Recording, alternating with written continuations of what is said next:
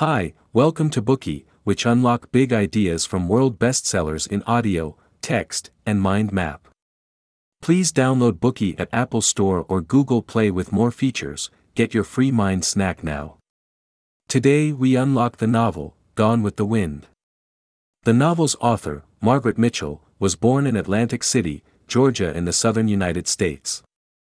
As a youth, she frequently overheard her father discussing the Civil War in the South with others, and as a result, she developed a keen interest in history.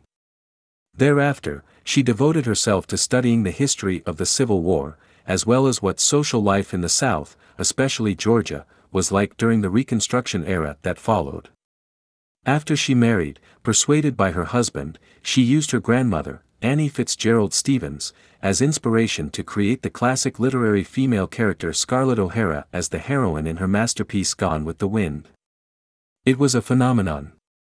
In the year following its publication in 1936, the novel won the Pulitzer Prize as well as the National Book Award, and millions of copies have been sold. Shortly after winning the awards, the novel was adapted for the big screen and ultimately won a total of 10 Oscar awards, becoming a movie classic in its own right. Originally, the author titled the book Tomorrow is Another Day, a phrase that summed up the life philosophy of its protagonist, Scarlett. In the process of double-checking the book's historical facts and plotlines, Mitchell decided to change the book's title to Gone with the Wind, after being enchanted by a line from the poem Kinara by American poet Ernest Dowson which reads, "I have been faithful to thee, Kinara. In my fashion, I have forgot much, Kinara. Gone with the wind." Mitchell likened the war to a hurricane that swept across the South. Amidst this hurricane, the lives of the Southern nobility were irrevocably altered, and the book portrayed the challenging transition from slavery to capitalism in the region. The novel's portrayal of women as resilient, independent and willing to tirelessly fight for better lives for themselves and their families makes this novel a timeless classic. Upon its publication, the U.S. was recovering from the Great Depression, a period of hardship that President Franklin Roosevelt's New Deal was unable to alleviate.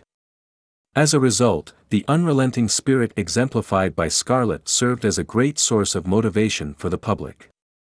At the same time, the feminist ideals embodied by Scarlett, a modern woman who dared to go against the patriarchal norms and pursue a life for herself, were also perfectly aligned with the feminist wave that was gaining momentum at the time. Scarlett became the feminine representation of bravery, intelligence and independence. Even in the movies, Scarlett's character comes across as indomitable, to the extent that people might feel that her life was not so difficult after all. However, if you take a close look at the novel, its intricate descriptions will present you with a more nuanced and realistic character portrayal. Now, we will discuss this book for you in 3 parts, during which we will thoroughly explore the character of Scarlett as well as gain a deeper understanding of the social challenges that existed during those tumultuous times. In Part 1, using the timeline of the war as a basis, we will recount to you the major upheavals in the lives of Scarlett and those around her, as well as look at the relationship entanglements between her, Rhett Butler and Ashley Wilkes. In Part 2, we will analyze the key aspects of Scarlett's character, investigate how she embodies feminist ideals, as well as discuss the root cause of her tragic love affair with Rhett. In Part 3, we will take you on a journey through the antebellum South and see how their traditional lifestyles went gone with the wind, and how the author perceived all these changes.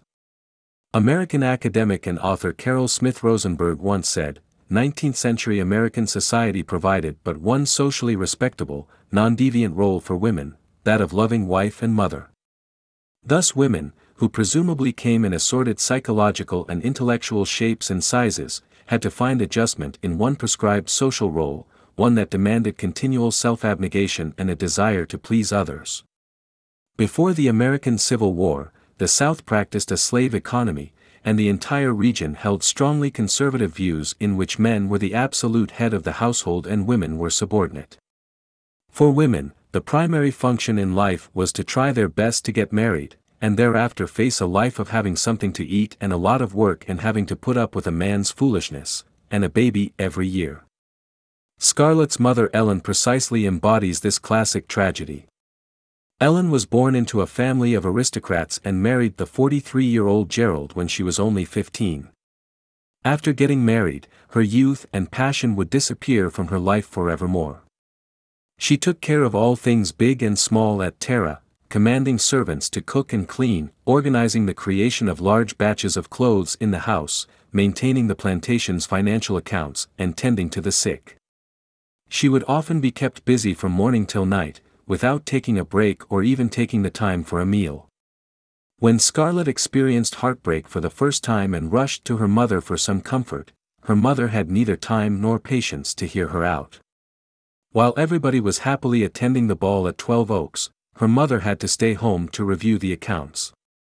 Her life was neither idyllic nor blissful, and in her opinion, that was how a woman's life was meant to be. Yet Scarlett refused such a destiny, thereby manifesting the spirit of feminism. From a young age, she failed to take well to a lady's education as her mother had and behaved more like a boy. She enjoyed riding horses and climbing trees, and she spoke her mind freely instead of keeping her thoughts to herself like other girls of her ilk typically did. She enjoyed flirting with boys everywhere and driving them to a state of desperation to win her affection, and it was in her relationships with men that her character's desire to control and dominate others first became evident. She took care of her interests and needs and did not attempt to curb her desires like others. When she was unable to tolerate the various stifling norms of widowhood any further, she followed her heart's desire and danced with Rhett in plain sight of others. During the Northern Army's siege, Scarlett single-handedly helped Melanie give birth, remaining calm and decisive during the stressful delivery. After serving as a midwife during the birth, she braved tremendous danger to ensure that the helpless mother and infant son reached home safely. Even though she hated Melanie and saw her as a rival and burden, she remained committed to fulfilling her promise to Ashley, even if it meant placing herself in imminent danger. This sort of unwavering loyalty and commitment to one's word was considered a masculine quality at the time. After returning to Tara and seeing that her home had been turned upside down, she took up the heavy burden of rebuilding her home and successfully put the workings of the household back on track. After she married Frank, Scarlett discovered that he was unable to run a sawmill, and hastily started her own business. People at the time held a traditionally narrow-minded view that men were infinitely capable whereas women were stupid. However, she felt that women could manage everything in the world without men's help, except having babies. Indeed, she was able to rely solely on her outstanding accounting skills and her natural flair for business to turn the lumber business into a thriving one. Due to several unexpected events during her life, Scarlett's true nature was unleashed from deep within her, and she subverted traditional values in a revolutionary way. In the contexts of war and post-war Reconstruction, she very quickly became the embodiment of the new woman of that era, independent in spirit, independent in her finances, and able to support herself and a large family. While Scarlett's character is tough, brave, adaptable and resolute, she also exhibits several flaws.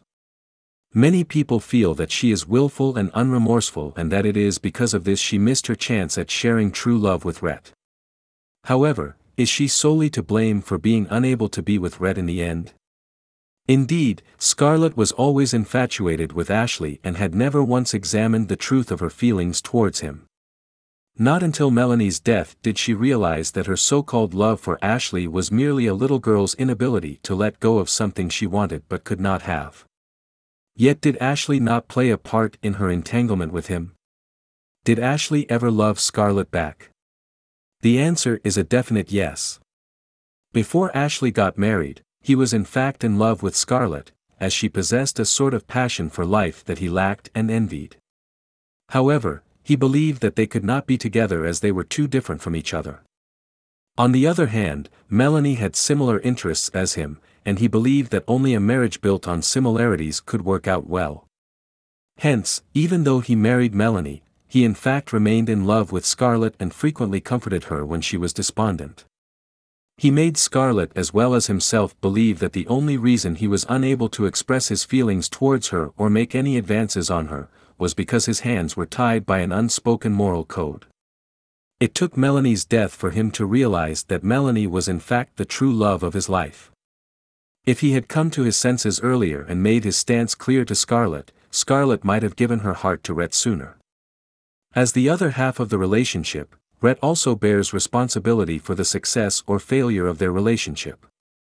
Rhett was always unwilling to sincerely profess his love for Scarlett, often feigning indifference and emphasizing his apathy towards her, even mocking her and saying vile things to her. He demonstrated his love in silence through action and hoped that she would come to understand his feelings on her own. Yet Scarlett's personality was more innocent and straightforward, and she was not able to grasp Rhett's roundabout ways of showing love. Although there were times when she suspected that he did harbor feelings for her, for instance when Rhett would often appear by her side unexpectedly to protect her while she was carrying Frank's child, and also tried to second-guess his intentions on multiple occasions, but due to Rhett's constant brainwashing, she ultimately believes that Rhett did not love her.